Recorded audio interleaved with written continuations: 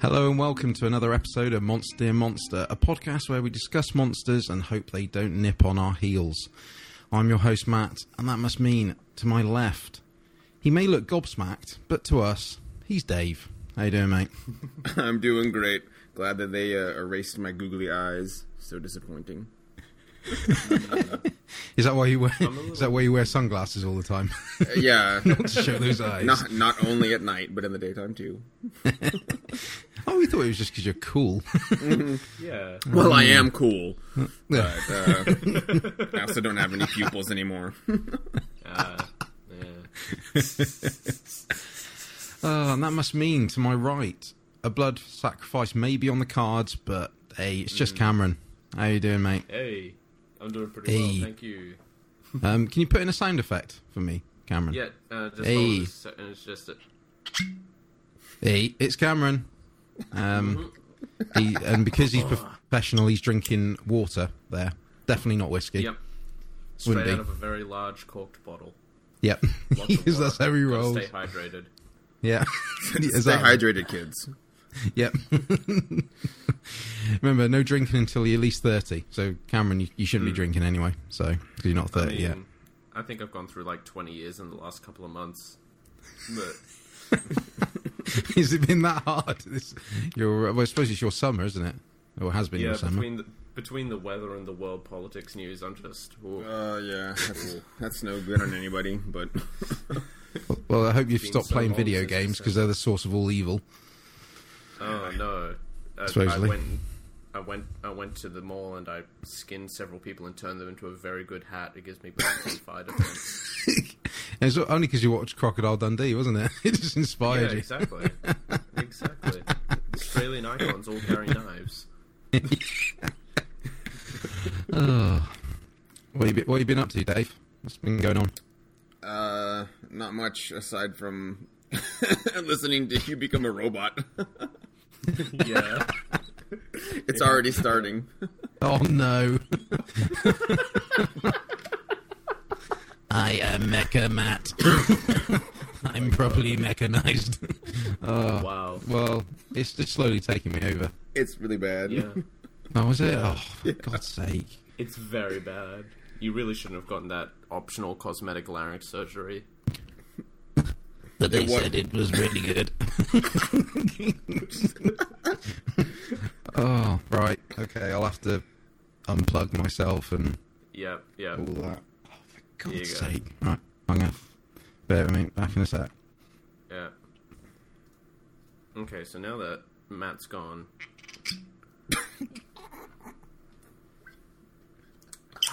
Dave, what have you been up to this week? Painting miniatures. That's what I've been up to. Yeah. It was Massive Darkness, right? Yes, and it comes in a massive box that isn't very dark. So it should be massive, normal light. Yeah, wow. No, it looks really Oh, cool. so- yeah. I looked at the rule book, and it's not like a complicated game. It's pretty straightforward. But what they do is the game tiles themselves have like levels of lantern light because you're in a dungeon, and sections of them are like dark tiles, and those let you do sneak attacks and get like bonuses to just your regular attack. But I think it also can generate more enemies because it's dark. I don't know. I'll have to find out when I actually start playing. Yeah. Oh, that sounds really cool. I do like the couple of models you posted up. The sort of the troll satyr guy and the big green spider. Yeah. Matt, are you back? Doesn't Hello. say- Okay. Hello. Oh, he's There we back. go. All right. Hello. I am back. No, Okay, it's there not. we go. It's not. It's really It's Matt. not. It's real Matt, not robot Matt. Oh. Okay, thank you. Oh yeah, boo. Yeah, right. Bloody technology. I know, right. right? Right. Okay, we So- did some filler segment. Yeah, I've did. heard you talking about miniatures and other exciting things. Right, what are we talking about? Well, let's do the best segment in the week. Yeah. Yeah, see, Cameron's on it. Look, I love it's it. that water going to his head. He's getting really excited Yeah. now. Yeah, it's Yokai of the Week time, and we're on the letter B. B for boom. It's Yokai time, as they say. So we're going to roll a die, and we're going to talk about a random yokai. And so Dave's got his roll in hand ready. You can hear it flexing. He's there. He's pumped. He's ready. So with it, Dave, roll 'em. Oh, That was a 4. delicate little roll. I know. Yeah. 1, 2. This seems a little general. Yeah, and I bet the page is gonna be weird. Let's see. I mean, We'll roll with it. they look. Yeah, it Okay. looks about right. Yeah, that's the Dream Eaters. Yep. Mm. Okay. Oh, it's Hypno all over again. Which one were we doing? I didn't even see what number we were. It's Baku. Baku. Cool. So, what's it all about, Cameron? What are we doing? Baku are Japanese supernatural beings that devour dreams and nightmares. According to legend, they were created by the spare pieces that were left over when the gods finished creating all other animals. They have a pretty long history in Japanese folklore and art, and appear in anime and manga. I'm pretty sure these are what the Hypno and Drowsy Pokemon are based off of. Yeah, it's the Tapir. They're like a platypus, but not platypus version. But evil. Whatever you want to call it. Anteater and sloth. Yeah. The term Baku in Japanese has two current meanings, referring to both the traditional dream-devouring yokai and the Malayan tapir. Let's see, history and description. It originates from Chinese folklore and was familiar in Japan as early as the Muromachi period, so the 14th to 15th century. Hori Tadao has described the dream-eating abilities attributed to the traditional Baku and relates them to other preventatives against nightmares, such as amulets. The next paragraph is better. Yep. An early 17th century Japanese manuscript, the Sankai Ibutsu, describes the Baku as a shy Chinese mythical chimera with an elephant's trunk, rhinoceros's eyes, an ox's tail, and a tiger's paws, which protected against pestilence and evil, although eating nightmares was not included among its abilities. So, sort of like a chimera, like a platypus, like you said, but all different parts. Yeah. You can definitely tell it's left over by, leftover parts, isn't it? Imagine that. You're we bits. created you just with what was left over. It's pretty harsh. Which is weird because those animals have those parts, so really they're not left over. Yeah. That should be like true. it should be like an elephant's horns because it's left off of the elephant. Yeah. The tiger's trunk. No, They obviously made too many. No. We made too many It's, trunks, guys. It's either or they had like an optional kit, so they chose like the left curling trunk for the elephant. Yeah, okay. But then they didn't use the regular trunk. This was the trunk with it had a striped pattern on it. Yeah. A 1791 Japanese woodblock illustration, it's specifically about a dream-destroying Baku, depicts it as having an elephant's head, tusks, and trunk, with horns and tiger's claws. So there are ones with horns out there. Head, trunk, and tusks from elephants are characteristic of Baku from the pre-Meiji Japanese woodblock prints, and in shrine, temple, and Netsuke carvings. I don't know what a Netsuke is. I don't remember. You'd have to look at the page. Yeah. Well, They're little wooden carvings, I think. yeah, probably. Yeah, they are. Yeah. So, Dave, what else have we got here? Everyone's favorite Lafcadio Hearn described a Baku with similar attributes that was also able to devour nightmares. Legend has it that a person who wakes up from a bad dream can call out to Baku. A child having a nightmare in Japan will wake up and repeat 3 times, "Baku-san, come eat my dream." Okay. Legends say that the Baku will come into the child's room and devour the bad dream, allowing the child to go back to sleep peacefully. However, calling to the Baku must be done sparingly, because if he remains hungry after eating one's nightmare, he may also devour their hopes and desires as well, leaving them to live an empty life. Like what happened to me. How did I know someone was going to say that? It begged to be said. Yeah, true. And they... Yeah, go ahead. Yeah, they can be summoned for protection from bad dreams prior to falling asleep at night. And in the early 1900s, sort of 1910s, it was common for Japanese kids to keep a Baku talisman at their bedside. Ain't that nice? Nice. Little Baku stuffed animal. Yeah, that's Or, kind of cute. Baku Dakimakura, big hug pillow. Oh, God. Baku-san, Baku-san. Oh, man. Good times. Right. Yeah. Yeah. That's the Baku, I guess. Yeah, it's quite Yeah, this has been the Baku. yokai of the week. Yeah. It's been very yokai Cool. of the week. I'll put the Yeah, little nice. picture in the notes because it's Yeah, it's quite cute. It's a nice little picture. Oh, I was looking at the picture the entire wrong way around. That makes much more sense now. What did you think you were looking Well, you at? think the bottom My is at my, the head's my at the brain bottom. read the top. My brain read the top right as the head, and it was like, it doesn't have a trunk. It looks That like makes it look like a burrow. tiger. That also makes him well endowed. Yeah, I was going to say. And he literally looks like he's got balls there. Wow. It's just his round little ears, okay? Yeah. Yeah. Cameron, you've had too much water. Like, come on. Clearly. You're looking at it wrong. Oh dear. Classic. Anyway, Right. yeah, Yeah. that was yokai of the week. Yes, it was. Thank you for having us. Bum, bum, bum, bum, bum. We need another sound effect. Cameron. Alright. Oh. Are you okay? Yeah.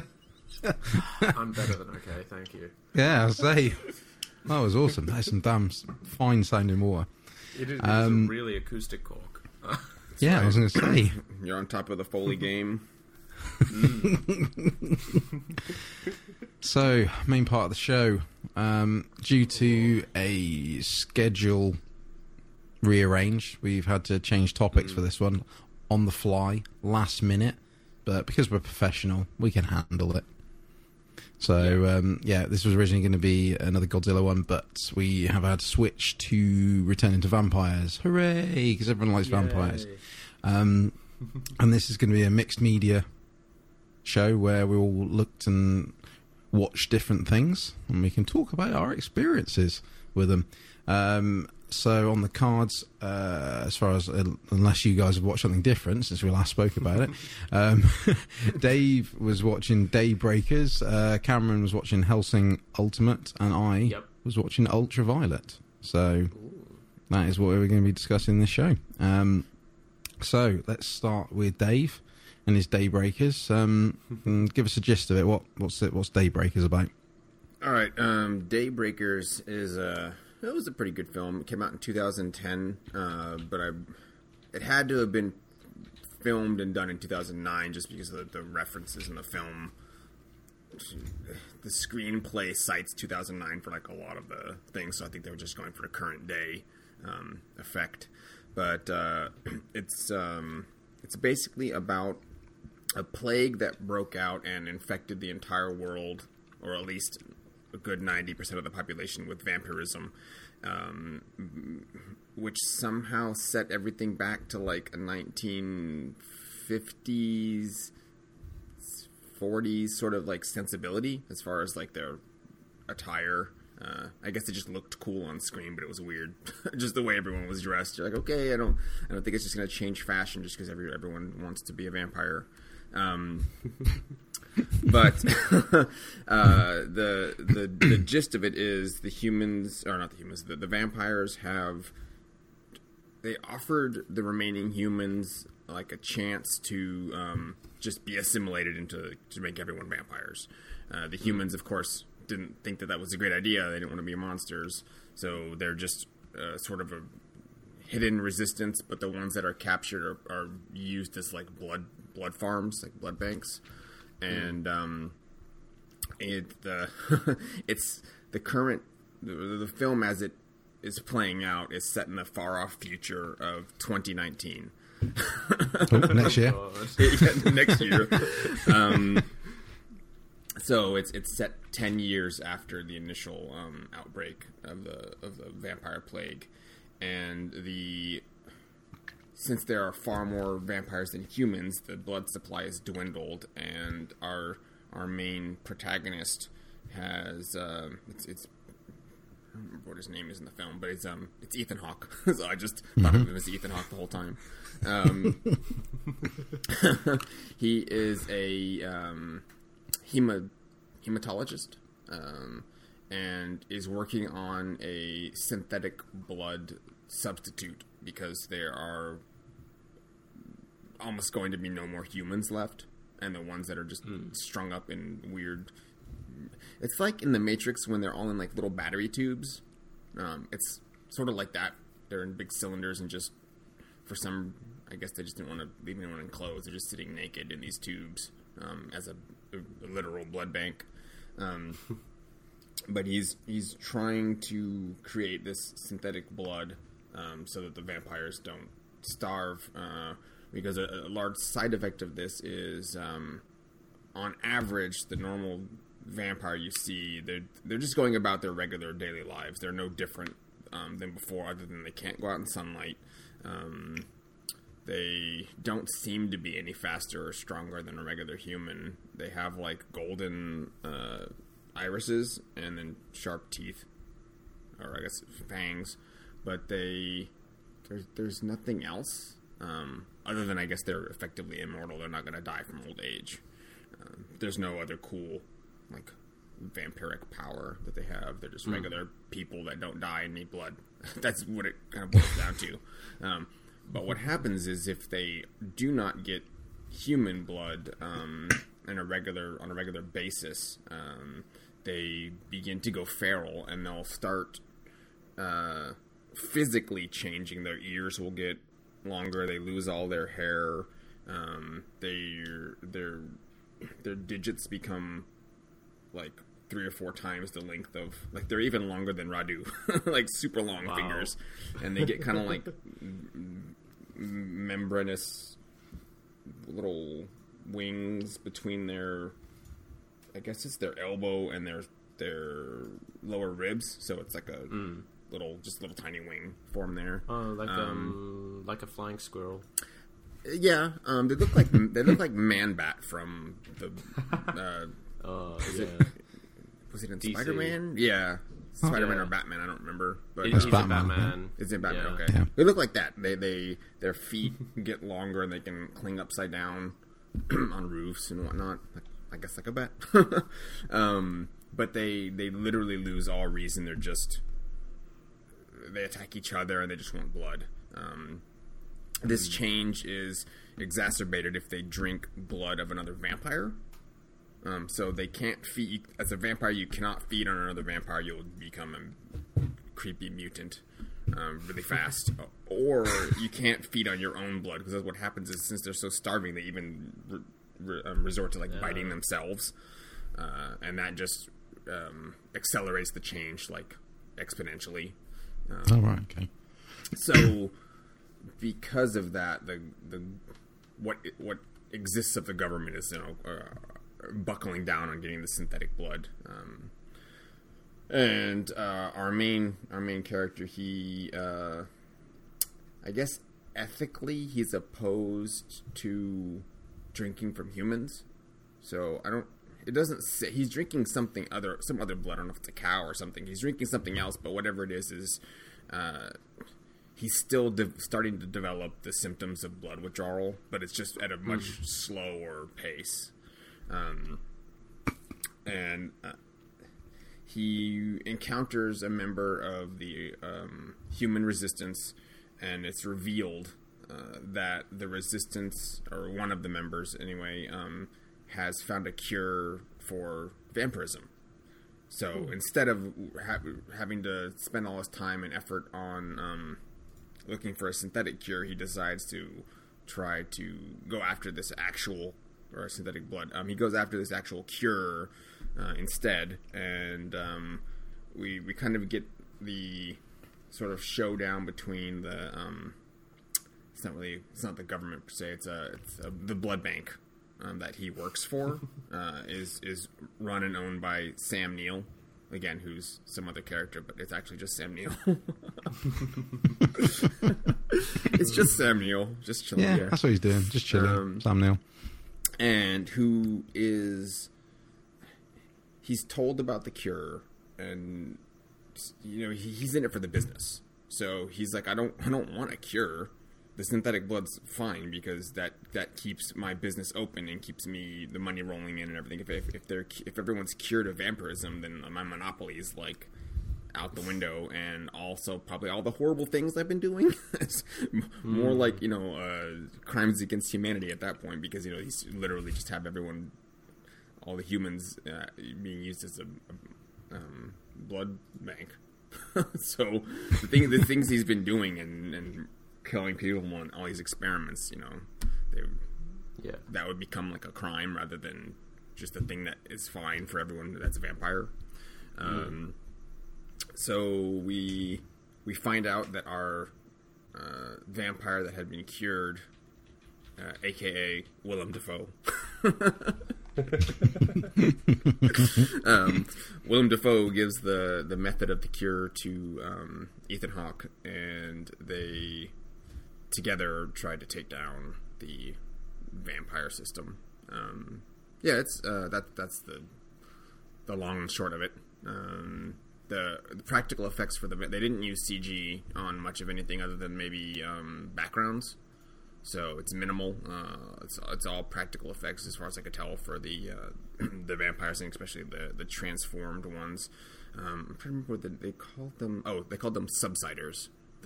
They gave a name. The vampires give a name to the other ones because they the Vampire Society itself built methods to deal with there being daylight and them still wanting to just be active during the day. So all their vehicles and their general cars, if you're rich, you're able to afford these sort of like 360 camera on top of the car, and then the windows are completely blacked out, and so you just drive with a if you're using a drone or something, just an external camera, and so you can see it on the dashboard. So you can drive in the day. And then what else? Oh, they built an extensive network of tunnels throughout the city. So it's sort of like the subway, but they called it something else, and it's just for walking. So you can go between all the homes and all the businesses and everything just in these subterranean paths. But that's like become a problem because all the places are connected.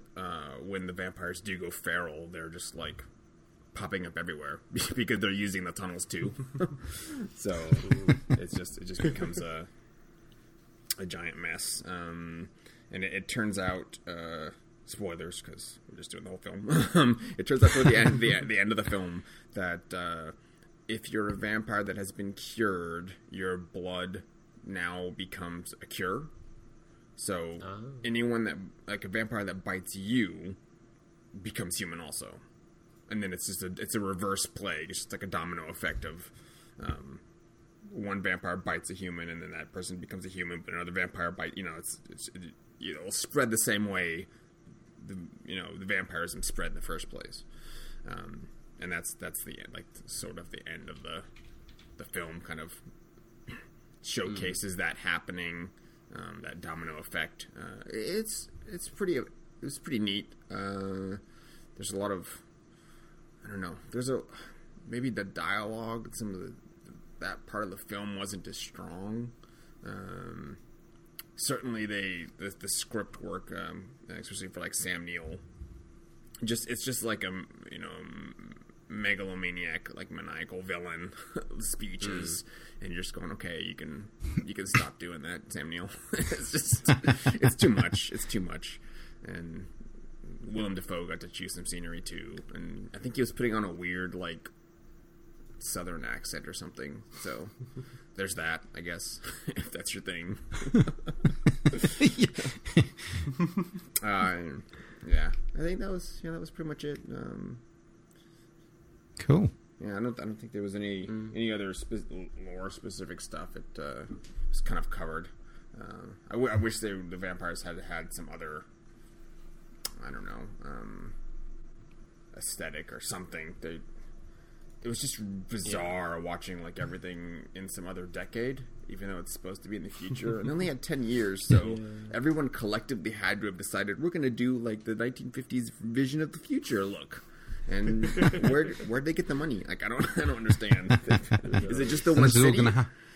And of course, all the humans are rolling around in like Mad Max stuff, so it was great. It's just it was fine within the confines of the film, but if you look at it like objectively, it was a little weird.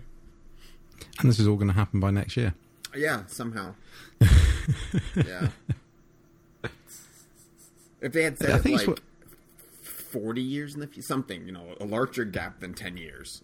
It's not enough, is it? Maybe been, I don't know. Because it looked like Equilibrium or even Ultraviolet. That just kind of, it's the future, but we don't know what we're going to do with it. We're just going to make it like a fake future looking stuff. Yeah. But not set it far enough to like achieve any of those things. Do you feel they went into the lore particularly much on this film, or do you think it's one they sort of just generalised a bit? They left a lot of things out and didn't make like their own vampire. Like I said, there's not enough to like say that the vampires were different than people, especially when they're just carrying on their daily activities, and so there's no downside to like being transformed into a vampire, except for the problem of if everyone's a vampire and then everyone just runs out of blood because that you have to have human blood to stay alive. The problem you run into is then you get a planet of like feral vampires that will just eventually all die off because they doesn't seem like they can live very long in that state because they're just literally starving. So it's a cool like conceit that they added that in there, but it's not tenable at all. And if that's the case, if this is a virus or some sort of plague that does that, it's not self-propagating in a way that would allow the virus or whatever it is to flourish. Like it would just kill itself off. So it's like a dead end evolutionary chain. It's not like sustainable. So that part was a little, I don't know. They maybe could have done something better with that, I guess. Right. But the idea of the feral vampire part was cool. Cool. Definitely. Have you seen this one, Cameron? I have not. I feel like I should. I'll say I feel. Yeah, it's one of these I've always seen on Netflix. Yeah, go ahead. I mean, give it a go. It's. I watched it when it came out, and I think I watched it like a popcorn movie, where I just wasn't really paying attention, or I don't remember. I may have been. I think I was in technical school when I was watching this, so I was probably watching it like on a laptop, and it was tiny, and it's definitely got a better experience of watching it on an actual TV, and able to, not. I think maybe I had to have the headphones and subtitles on, just like in a dorm room when I was watching it. So this was much better experience watching it this time around. Definitely was able to look at it a little bit more critically because I had seen it before and I remembered the key plot points, so I didn't have to worry about like thinking of that. I could just try to look at what they were doing with the vampires. And there's a couple scenes where like Ethan Hawke's clearly been working out because they had to do, look, let's just take off a shirt and do the scene we needed to do. I'm like, all right. Any excuse. He's like, guys, let me do this scene shirtless because I'm going to give Captain America a run for his money.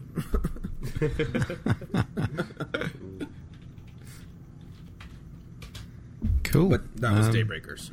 That is Daybreakers. Yeah. So, moving on. Cameron. Hellsing Ultimate. What's that all about? So Hellsing Ultimate is an OVA series based on the original manga, Hellsing. So the manga ran from 1997 till 2008, and the OVA, which is a 10-episode series, was released between 2006 and 2012. They had a very weird release schedule of like 1 or 2 episodes a year for about 6 years, which... apparently to people who were trying to keep up with it as it came out was not great. So, yeah. But for the premise of the show, a sort of Protestant British supernatural unit fights Nazi vampires is the general breakdown of the series. Right. And also the KKK Catholic Church is involved. Oh, as they do. Yeah. Okay. Yeah. So it's very stylistically over the top, obviously. Although I feel like the themes and what they explore is a little more relevant these days. All of a sudden, what with the current political climate, yeah. True. But the general plot is you've got your main set of characters are part of what is the actual name of the group? The Helsing Organization, who were founded by the Van Helsing from the original Dracula story. And you have Sir Integra Fairgates Winbrook something Helsing, long name, the woman in charge, she's cool. Her butler is also cool. And then the reason that they're able to function... Look, I'm glossing over. I don't want to talk for 2 hours about this. Yeah. I mean, everybody's pretty cool in this one, so... Yeah, true. And the reason they're able to function effectively as sort of a supernatural fighting unit thing is they have, under their control, Alucard, which, as we all know, spelled backwards is Dracula. In this setting, the original vampire, sort of under lock and key and working for them. There are some other vampires in the series. Notably, there's a former police woman called Ceres Victoria who gets turned by Alucard in the first episode. There are Nazi vampires, as I said, which is an interesting thing to think. The first time I watched it really took me by surprise. You've got this... The first episode is like, oh, there's a priest who's a vampire who's killing this entire village and turning them all into ghouls. And, you get to know the organization a bit more after that once Ceres has been turned and things. And then at the end, it just gives the foreshadowing hint, and it's just a bunch of Nazis standing in a room having a speech yelled at them by their commander. And I was just, what? This is very confusing, but okay. I feel... it works overall for like an interesting antagonistic force.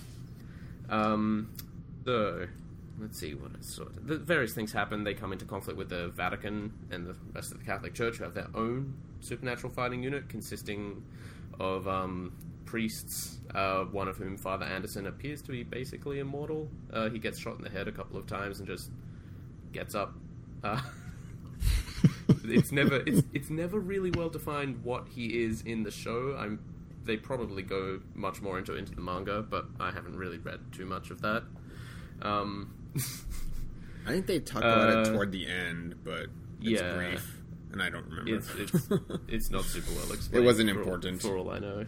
No, it's not that important. He's just a very tough guy who loves his bayonets. They look like spatulas. Yeah, they do. They're very big bayonets. The plot sort of revolves around, first off, uncovering this Nazi conspiracy to start World War III in London, and then focusing on this Nazi conspiracy that successfully started World War III in London with British forces and the Helsing Organization fighting both Nazi vampires and the Catholic Church's 13th Crusade, I think it was, or whatever number they were up to at that point, which apparently for some reason their official crusading uniform includes KKK styled hoods, which was an interesting stylistic choice, but again, effective. And in terms of the show, we go from Daybreakers, which had sort of vampires are just people with a sunlight allergy and a need for blood, to this show where vampires... Sunlight allergy. It's what they have. To this show where vampires are terrifying. So we have Alucard, and he is our sort of base for setting all the other vampires against, which is not great for all the other vampires because he's the original vampire. He is effectively immortal. We see him have his head cut off, get dismembered, get shot, get stabbed, get torn to pieces, etc., over and over and over again, and he always just reforms and keeps on fighting. And it turns out that with true vampires in the world of Hellsing, every time they kill someone and drink their blood, that person's life effectively becomes a stand-in life for theirs. So Alucard needs to be killed as many times as everyone he's ever eaten before he can actually be killed. Okay. Which is in the realm of 3.5 million people at that point in the show. Yeah. Yeah, he's more of an eldritch horror than a traditional vampire, realistically speaking.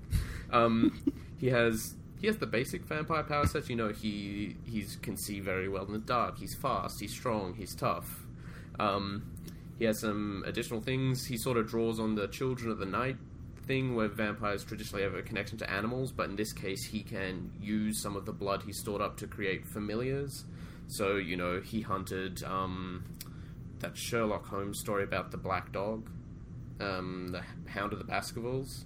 He hunted and killed that because it was an actual supernatural thing, and so now he can then summon that memory of it, that after he killed it, he can summon that and create a Hound of the Baskervilles to attack his enemies, things like that.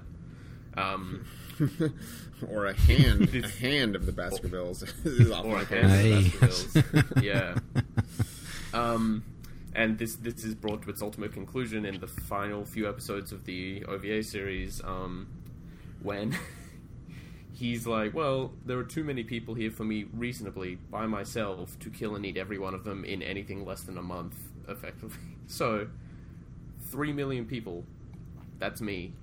He summons up all the armies he's devoured, etc., and, you know, they are this wave of disjointed, half-formed medieval soldiers and British soldiers and things sort of riding along these waves of blood and just devouring hordes of people. It's really terrifying. He also has I should say vampires in general also seem to have a third eye style sense, so it's sort of you can concentrate and be aware of things that you should not normally be aware of. He's very good at it, obviously. Original vampire. Duh.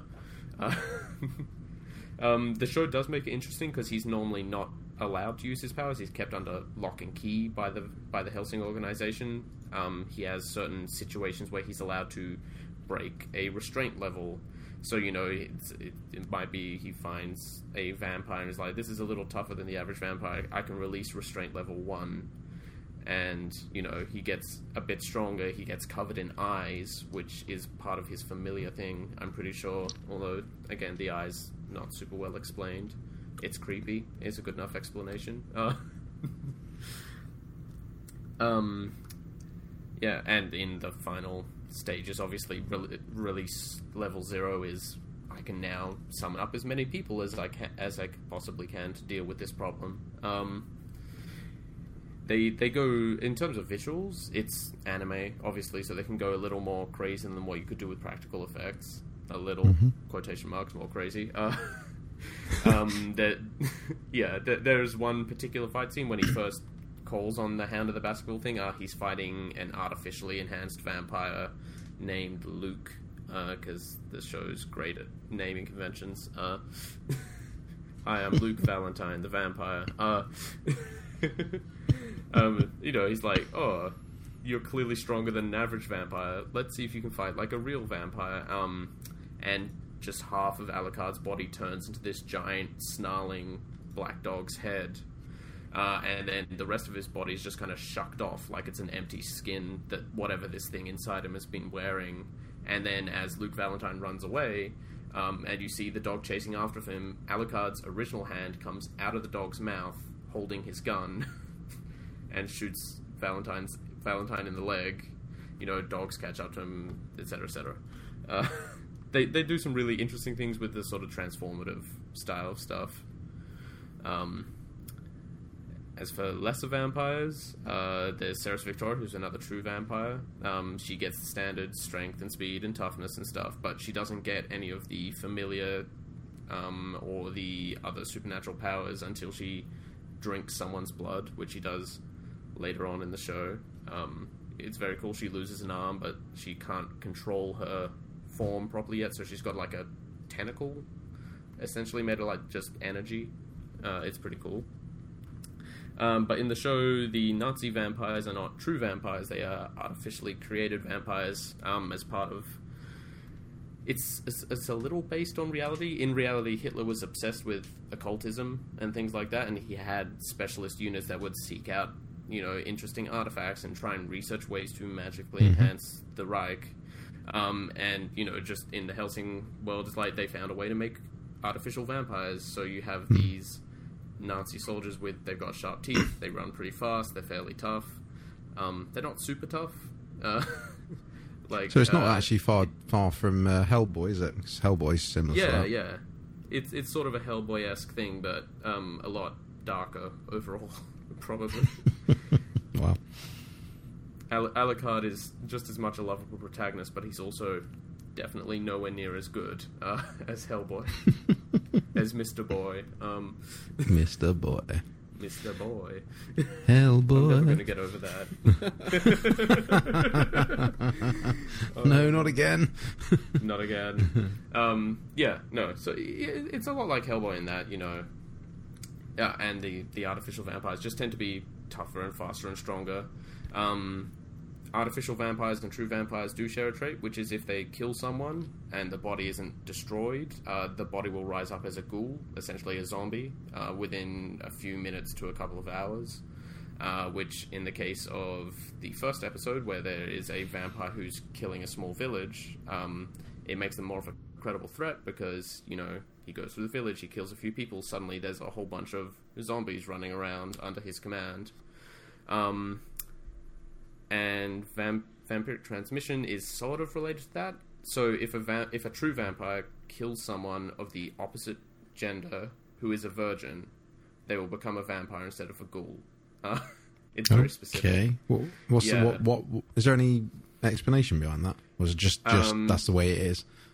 It is pretty much just that's the way it is, but the artificial vampires are like scientific, and true vampires like Alucard are very definitely supernatural. Like, there's no scientific reason he became a vampire. He just happened to be the first vampire. He struck a deal with the devil or something. No one's quite sure. Yeah, and it kind of fits into that idea of it's a mythic folklore-y thing of if you happen to be killed by a vampire but they're a man and you've not yet been married, you might become a vampire too. It feels like that, although it's a bit weird. Like there are implied to be other kinds of monsters in the universe. The show obviously focuses on vampires because that's what we deal with. Although you don't actually see that many of them. There's the priest vampire from the first episode. There's Alucard and Ceres, and then there's the Nazi vampires who are just faceless mooks for the most part. There's also Rip Van Winkle, probably like my favorite character. Oh yeah, didn't get Rip enough Van screen Winkle. time. No, the very very eccentric vampire with a magic musket. I don't understand her powers either. She's got a musket, but she can like direct the bullet. Once it's been fired, yeah. I don't know, just control those bullets because it's cool. Because it's anime. Damn right. Yeah, it's a very interesting show, and I really like it. It can be a little hard to get a hold of if you want to watch it, and so I would suggest if you want to watch the comedy version of it, there is a series called Hellsing Ultimate Abridged on YouTube that is very good and is surprisingly accurate to the actual show. Like it plays a lot more and there's a lot more comedy in it, but it follows the plot actually pretty rigidly, and the characters fairly rigidly as well. Like, people don't do things out of character just because the creators want to make a joke. And that's where I first actually saw the show. I saw an episode of that on YouTube. I'm like, oh, that was kind of funny. I wonder what it's based on. And then I watched Hellsing, the original anime, which was okay, a bit weird. And then Hellsing Ultimate, I was like, wow, that was really cool. Yeah. No, it's good. The episodes are varying length as well. They're between 40 and 65 minutes, so it's like, it's a fair bit to watch. That's quite a difference, actually, isn't it? Yeah, they're like a film, like a short film. Each one. Each. Yeah, definitely. Which is fine because it covers the arcs and it was, I think, the only way they were going to be able to cover the arcs and do what they wanted with the with the production values that they put into this. Also the budget, which I think was part of the problem when they had to span it out so far. It is it's a reboot,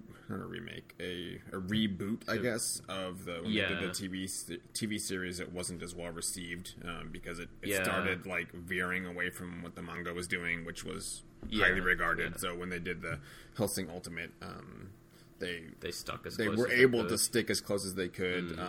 Especially since they spread it out, they weren't having to worry about doing any filler arcs or anything because they took the time to do these in such a protracted fashion, which didn't work out for fans that were trying to watch it as it was released. But I was able to watch this like in its entirety. It was either on Amazon or on Netflix for a little while, and they had a whole thing. It's worth a watch if you haven't seen it. Definitely. For sure. Yeah. I mean, I would say the original series is also worth a watch, if only to, like, compare it. It's much older stylistically as well, and it does sort of fairly quickly veer off into telling its own story, because it was done when the manga was only, like, halfway finished. But it tells its own interesting thing. That one introduces, like, psychic vampires, a lot more, like, illusion powers and things. It's kind of interesting. Yeah. Well, they were doing more with the freak chips, I think. Because they had to make up like what that could possibly be, since they started getting past where the manga was being written. Anyway, that was Hellsing Ultimate with a tiny bit of regular Hellsing in there, but mostly Hellsing Ultimate. A sprinkling of normal Hellsing. Nice. Yeah. No, it sounds really good actually. Yeah. I mean, do you feel it represented vampires quite well as a whole? I think it did. I think it did. It was fun. It showed them as something that is scary. Like they were still relatable characters, but Alucard spends half his time literally just slaughtering people. Like also very violent show. Don't watch it with kids. It's not. It's like rated M. It's not for children. Like in the least. Yeah, right. No, definitely not. Like the main character's method of fighting is literally battle of attrition with himself. I'll just stand here and get shot until they get tired of shooting at me, and then I'll kill them all. Yeah. And then it definitely leans on the vampires have like super strength angle, and that's what our the main characters. The story is told through the point of view of Cerys Victoria generally, and she wields like an anti-tank rifle, which is like 100 pounds or something. I don't know. It's super heavy. A regular person can't pick it up, and she just walks around like it's a handgun. And I mean, at one point she's carrying around like literally an anti-aircraft gun just on her back. It's good stuff. They're very strong. It's very good. And then one point that I just recalled about Daybreakers is the vampires. It does a good job of show, not tell, and it looks like, just judging from how they're being killed toward the latter half of the film, a stake through the heart will kill them. And since the main characters that are attacking them aim only for like center mass. It shows that like there's probably not another way, or at least that's the most effective way to do so. And then when they're stabbed through the heart, they explode into a ball of, like, it's not into like guts. They explode into like a ball of fire and then just ash. But I don't know. They seem to like be aerosoled or something. There's like nothing left. Like they explode and there's just no remains. So there's the other, I guess, bits of CG that were there, and they, I don't know, they just didn't want to deal with either animating or putting in practical effect corpses. I don't know. That had to have been the reasoning behind that. Oh yeah, just that there's nothing left. Makes sense. It costs money to pay 50 people to lie down for an entire day worth of shooting. Yeah, or even using the dummies, you're able to keep the set clean, and if you have to reshoot something, you're not worried about having to repeat a scene and make sure everything's in the right place and all that continuity. Yeah, that was the other part. Was they do need a stake through the heart, I think. So, Cool. all right. Okay. So that's And been you Daybreakers, have- and that's been Yeah. yeah, Hellsing. and Yeah, Hellsing you Ultimate. Had, And you have I- Ultraviolet? I did have Ultraviolet, Yeah. which is a film from back in the old days of 2006. It's a Oh, sci-fi action thriller. I know, many years ago, 12 years ago now. Whew. Oh, We God. were all just a wee lad. And Dave was middle-aged. Yeah, Wow. that was like after college. Yeah, yeah. It's filmed back in 2006. It's directed by Kurt Wimmer, who also did Equilibrium, which makes a lot of sense when you start watching this film, because I must admit, when I was, I've seen this film quite a few times. It's only actually rewatching it for this show that I realised how very, very similar it is to Equilibrium. There's so many similarities, it's unreal. Which could be seen as a good or a bad thing, depending on what you feel on Equilibrium. Main star of the show is Mila Jovovich, who stars as Violet Song, or the full name is Violet Song Jat Sharif, as the main character. It's a funny one because before I go into the actual meat of it, it's a film that I really used to like actually when it first came out. I watched it a few times around then, and then now rewatching it, it's not aged very well at all, I must admit. It's actually I've sort of slightly destroyed my dreams by rewatching this film. Because Matt, did you watch the unrated version? Was it a little longer, or just the PG-13 cut? it would be it was the one on Netflix, so it's the PG-13 one. Yeah, I think it's missing like 10 minutes of film also. Yeah, which I think I've seen the full one original. I really can't remember. But the problem is with it, it's just like I said, it's dated because the effects that are used are quite poor as a whole. It uses this very odd blurring filter at times throughout the film, which makes it very hard to watch sometimes. But I think its main issue is it's a vampire film that's barely about vampires. Like you just said about Daybreakers being, mainly about show and not tell. It's similar sort of thing with Ultraviolet, but it's where you're like, what? That makes no sense. You forgot to show. Yeah, you forgot to show anything. There's not enough explanation. I mean, basically the gist of the film is it's based around a made-up disease called hemoglophagia, which was unearthed, years prior. It was then they wanted to use it to, basically build super soldiers, but it got out and then obviously started infecting people. They started to basically put armbands on these people to segregate them from the masses, put them into start putting them into camps, and slowly over time they've been getting the number down of them. They're called hemophages, is the technical term in this film for vampires. So they're whittling the numbers down of them, obviously through violence and camps and things, but it doesn't really tell you how and why. It just sort of does.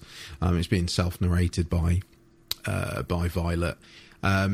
It's a funny one because, again, at this point you're thinking, okay, great, and a disease has come out, but it doesn't go into any detail about how it really affects people. It sort of slightly states, they get superhuman abilities, but it doesn't really go into any. You see, obviously, the canine teeth and things like that, but again, you don't really. It doesn't tell you why.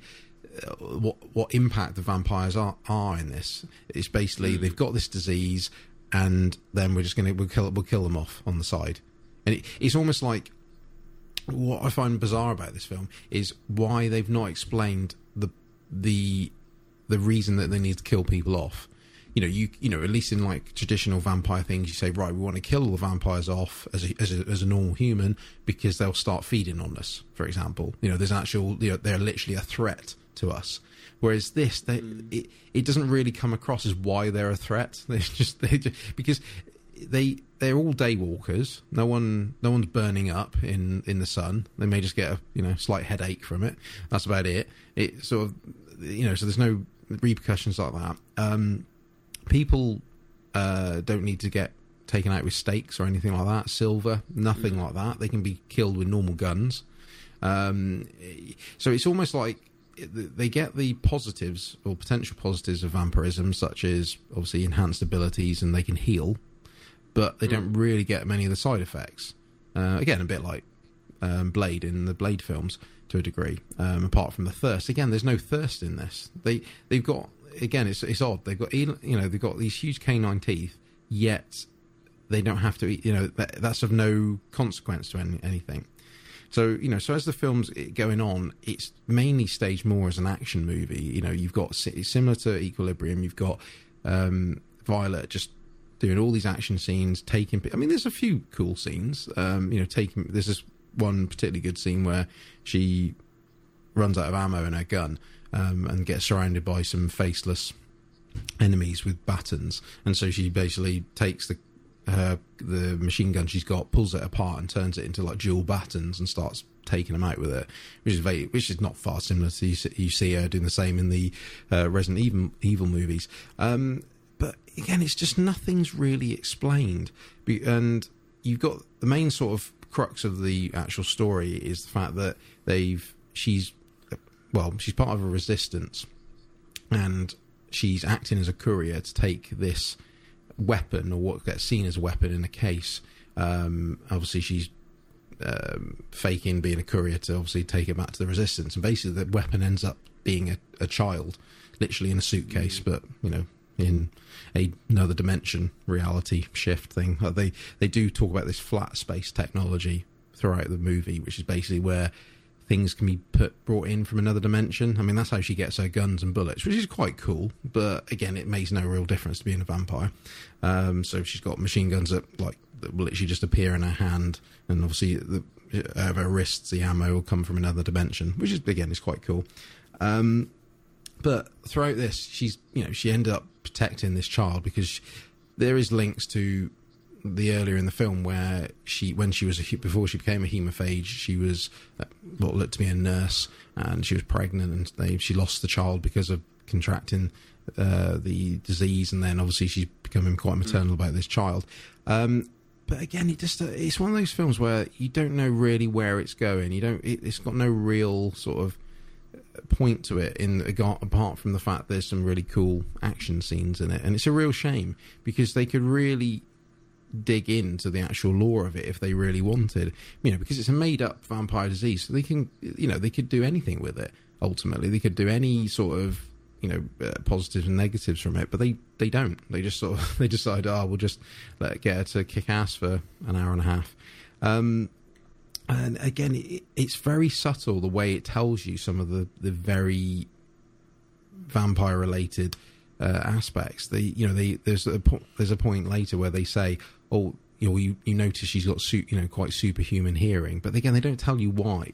Obviously it's a positive that's come out of having the disease, but it doesn't really mean anything. They can heal, but again, they don't go into any thing why.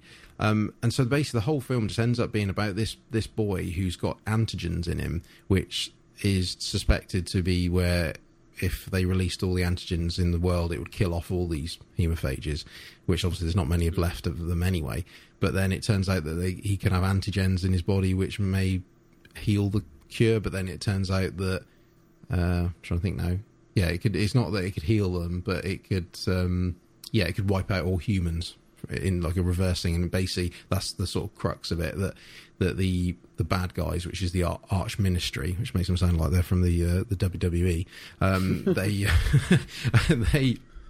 they're basically trying to control people, because they realise that all the hemophages are pretty much wiped out, and to obviously gain control of the mass population, they're going to have to spread this disease, or spread out this antigen, which means that they'll control it via drugs. So people have to come up every day, get their drugs, and means there'll be sort of law and order from it.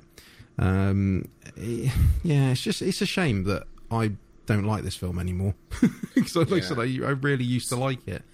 And some of the problems, and I think, well, not some, but I think a large part of the problems attributed to this aren't in the general screenplay. As far as I know, what happened is the director, Kurt Wimmer, who directed and I believe he wrote the screenplay for this, and Mila Jovovich had some also creative input in the film.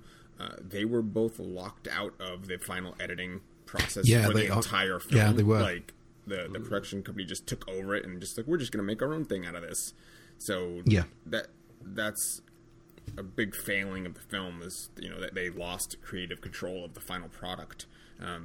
And even the extended version is only 10 minutes, and there's arguably much more footage that exists for the film that would have made it's not even a director's cut, but the actual print of the film should have been something quite different. Yeah. And we don't unfortunately know what that would have done for the story. However, there is an animated series that was done, which I haven't seen it, but I think it explains a lot more, since it's spread out several episodes, and rather just trying to condense everything into one film. Yeah, looking at the wiki, it's called Ultraviolet Code 044, looks to be the anime. And yeah, I mean, the actual environment and the actual world is actually quite interesting. The fact she keeps changing, her hair and outfit keeps changing colour depending on what's, she almost turns into a chameleon, most times through the movie. The actual world is okay. Again, it's very similar to Equilibrium if you've seen it.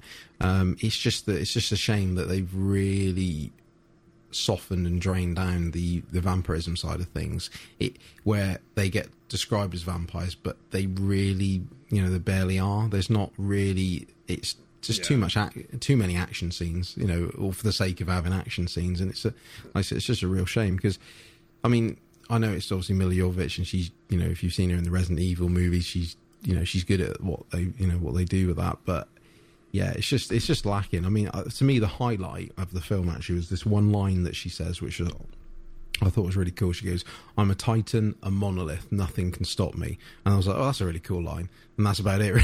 Again, a lot of the dialogue is a bit, and you can tell it's been heavily changed. And I think, because from what I read, like you've seen, David, that obviously they've they submitted it, and then it got, I think, the reality is it could have been awful. Even worse. We don't know. We don't know. But a lot was cut out of the film that would have explained some of the things, because they did mention some of the cuts that Kurt Wimmer acknowledged that was in the his original version of the film. They just took out. So whether that would have made the film better as a whole, I don't know. But it definitely would have explained some of the lore going on. And I think another aspect that the film it kind of glosses over is that the hemophage, they have a short lifespan. It's like 12 years. Yeah, they're not sustainable either. So why are they being killed when they're just knowing they just exactly. Off? There's no. It doesn't make any sense. No, they're not causing any. That's the thing. I mean, you could argue that you don't, because obviously the disease can be spread by blood. You've got to be careful, because you obviously don't want, you as a healthy human don't want to get contaminated, because like I said, you're going to become one of them, and then you've shortened your life effectively. So you didn't go immortal. You hurt yourself. Yeah. So I can understand containing it, but like I said, it just doesn't. It's very, very disjointed throughout. It doesn't really go into it, and I think looking from what I've seen of what it originally was going to be, and if you compare it to Equilibrium, I think that Kurt Wimmer was going for a really emotional, deep quite film, and I think what they obviously wanted is, when it went to them, they just thought, no, we want it to be full on action, we want it to be a sci-fi thriller, and then sort of tore it up. I think that's what basically happened. They wanted the PG-13 rating, and what they wanted was a repeat of the success of Equilibrium. So they literally cut it to be Equilibrium Part 2. It's the same. Yeah. The same blocking of the scenes, the same pacing of the story, the same ending fight scene. It's this. They literally just redid. They cut it apart and reassembled it to just be another Equilibrium. You know, Yeah. and at the time I saw it in the theater, and I liked that too. Like I really enjoyed this when it was out, but it doesn't hold up to any kind of critical No. viewing, and you can see that they did a disservice in Yeah. hamstringing this and making it PG-13, which is they've done. That's just the nature of the beast, and it's a shame because that's what. Because they took his control away, we won't see any more Kurt Wimmer directed films. He quit directing because of what they did. Yeah, but he does understand, yeah. he does still do screenwriting, so he's done. He's still in the game that way. So so that's Ultraviolet. I mean, have you seen it, Cameron? No, not at all. It sounds interesting. It is weird. It's like, oh, the vampires are a great threat. They're going to live for another 12 years, and they're really not doing that much out there. Yeah, I mean, it seems it's worth it though. just for the intro scene. Like Yeah. that part was really Yeah. cool, and then Yeah. if you just stop the movie there and pretend it was a cool like trailer for something that you'll Yeah. never see, Yeah. just leave it at that. yeah. fair. I mean, like the actual intro and like the bit with the hemophages that sort of try and raid a blood bank. It's very similar to like Blade 2, for example. You've got they're all with their sort of katanas and just jumping in and stuff. It's really there is actually some cool scenes in it, and despite me sort of criticising it, it's actually worth seeing and it's not very long. It's barely it depends which version, I but think it's it's only the one. 90. It's not even 90 minutes. Yeah, barely. It's like I said, it's about an hour and a half at that, and it's actually worth seeing. There's actually some cool inspired scenes in it. It's just that it's let down by an odd pace and odd decisions throughout. You're thinking, why would they like this? Like, for example, they realise because there's one part where she's obviously got there's a friend called Garth who's like he's another hemophage, but he's obviously got a scientific background. He's working on a cure in the background, and she takes the boy to him, and obviously he does blood samples, and he basically reveals like, no, there's no cure in him for our condition, and she's obviously really disappointed at that. And they realise that he's chipped basically, so they've got a tracking device on him, and he says to her, like, don't worry. Like this, my little lab here is completely shielded, so they won't do it. So rather than staying put with him there, what they decide to do is Violet decides to take him away from there. And you're thinking, well, no, don't take him from there. Keep him there. Now you're going to get tracked by moving. And then she tries to leave him at a train station. It's really weird, and then she has a real guilt trip, and then comes back to try and save him, and then he gets kidnapped by her former resistant members because they cut a deal with the main bad guy, and then it turns out they have a showdown with between her and the other vampires, and it just just really weird pacing, really weird decisions, and just a lack of lore. And again, if they just just added 10% here, 10% there, it would actually have been a really good film. I mean, I think you probably won't dislike it too much if you do see it because you've not seen it before. Like I said, it's definitely a rose-tinted glasses situation. When you now see it recently, it's like, that's not that good 12 years on. No. Her sword design is really, really cool, and I remember when this came out, you could buy like replica swords of hers. Oh, nice. And it's definitely something you're not gonna see in like any other movie like that prop. Yeah, it's like a really flat like almost rectangular blade, isn't it? With no real hilt as such to it, with runes down it. Yeah, well, I think it's Sanskrit. It's covered in Sanskrit. Yeah. It's the actual really the flat space technology side of things is really cool. Like there's when she's literally reloading her guns by it literally popping out of another dimension from her wrist strap. That is actually really cool. Again, it's Equilibrium, because what happens in Equilibrium when they're reloading their guns, the ammo clips are coming out of their sleeves, aren't they? So again, it's the same thing. Well, same inspiration. His idea of gun kata, which is what he invented, and it's ridiculously like. Well, it's patently ridiculous. Like it wouldn't work as a fighting style, but it's visually very cool. They took that and just like dialed it up to 11. Like, basically, she performs it well and integrates like other martial arts into it. So it's visually the fight scenes are really well done.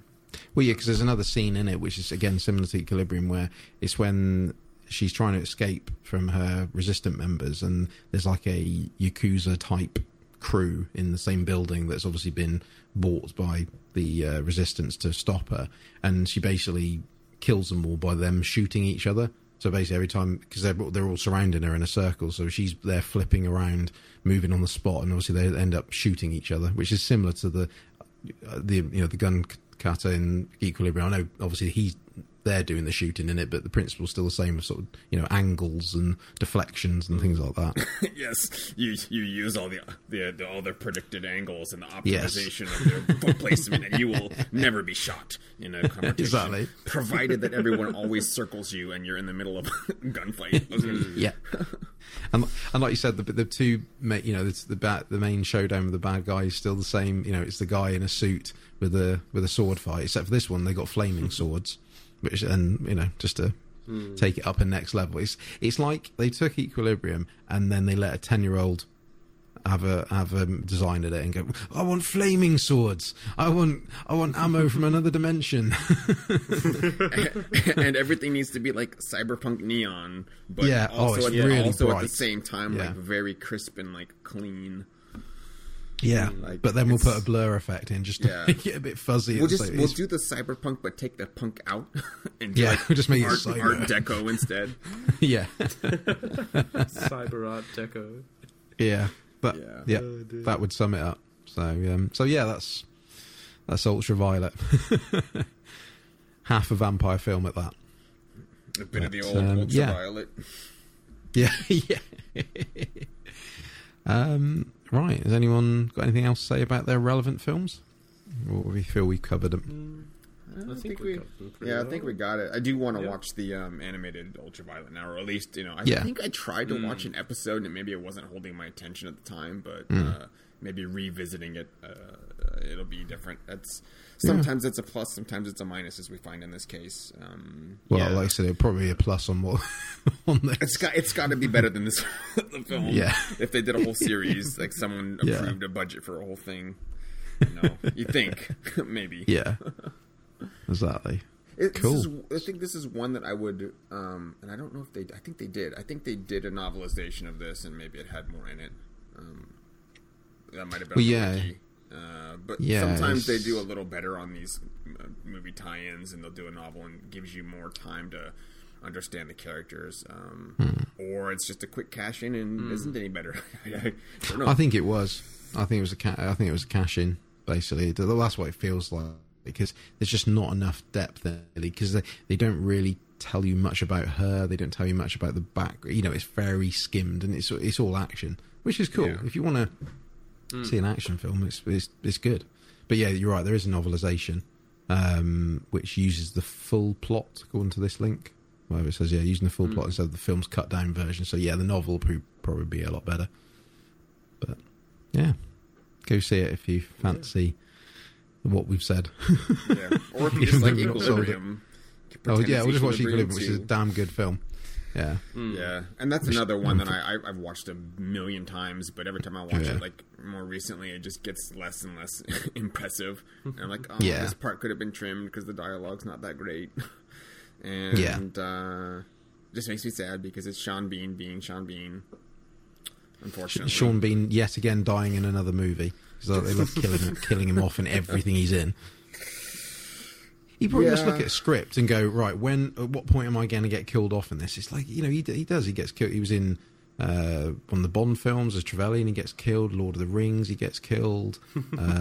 Game of Thrones, he gets killed. Spoiler, but it's been out long enough, you should know. I think he makes it in Black Death. I don't think he dies, but no. Good. He gets pulled apart by horses. Dang it! Didn't he? There we go. I don't remember. No, he kills everyone by being pulled apart by horses. I remember that now. See, they love killing him off. Yeah, he dies in Silent Hill 2. Yeah. Did he die in Silent Hill 2? Yeah, I think Yeah. I think so. He dies in the island. He made it to the first one. Yeah. Oh yeah, but they got to him eventually. He got killed in the island as well. He's a bad guy in that. Yeah. So yeah. I've heard, and this is some exclusive news, that he's going to die in Death Stranding 2025. He died in Final Fantasy 15. Yeah, he did. Yeah, he as well. He actually played Aerith. He was actually the animation of Aerith. He's the reincarnation of Aerith. Fated to die. Yeah. For the plot. He is the living plot death.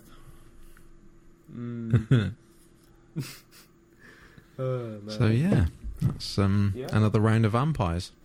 But yeah, we did all right. So we had to do this on the fly, considering our original plan changed. So yeah, I think we'll wrap it up unless anyone's got anything else to add to the 3 movies that we've seen. Nope. I think that's it. And we covered at least a slightly different version of. We lucked out, and the vampires were all completely different in these depictions.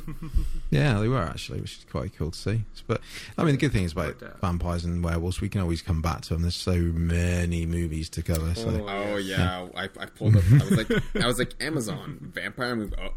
It was like 200 movies.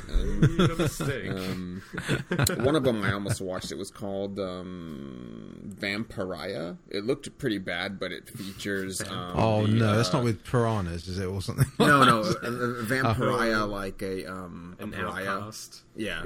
And right, yeah. that features a couple other monsters, but notably it's the Filipino version of the vampire, the Aswang. I hope I'm saying it's totally spelled out like Aswang. But it's like Aswang. That they have like prehensile extendable tongues that get your blood from far away. So I think it might be worth it just to watch that part of it. Otherwise, it looked like a pretty low budget action fest. I don't know. Maybe I'll torture myself and watch that, or I could just watch more subspecies because I do need to finish watching more. Do it. So that was vampires again. So we'll do the usual. Dave, where can people find you on the internet? You can find me on Twitter at Sentinaut_plus. There we go. And Cameron, where can they find you, and where can they find the show? You can also find me and the show on Twitter. I'm at Knight_Twitten. That's Knight without a K. Come chat. I'm a friendly person. And you can find our show. I am. I know you are. Yeah, thank you. You can find our show also on Twitter. At Mon_DMonster. We usually announce what subject we'll be talking about a week to 4 or 5 days ahead of the actual recording, so there's always time for you to come check us out and give us some feedback, which we love. Absolutely. Okay, and you can find me on Twitter as well, at NinjaBadger7, the number 7. And so that's your vampire fix for yet another episode. Thanks very much for listening, and we'll catch you on the next show. Bye. Bye-bye. Bye.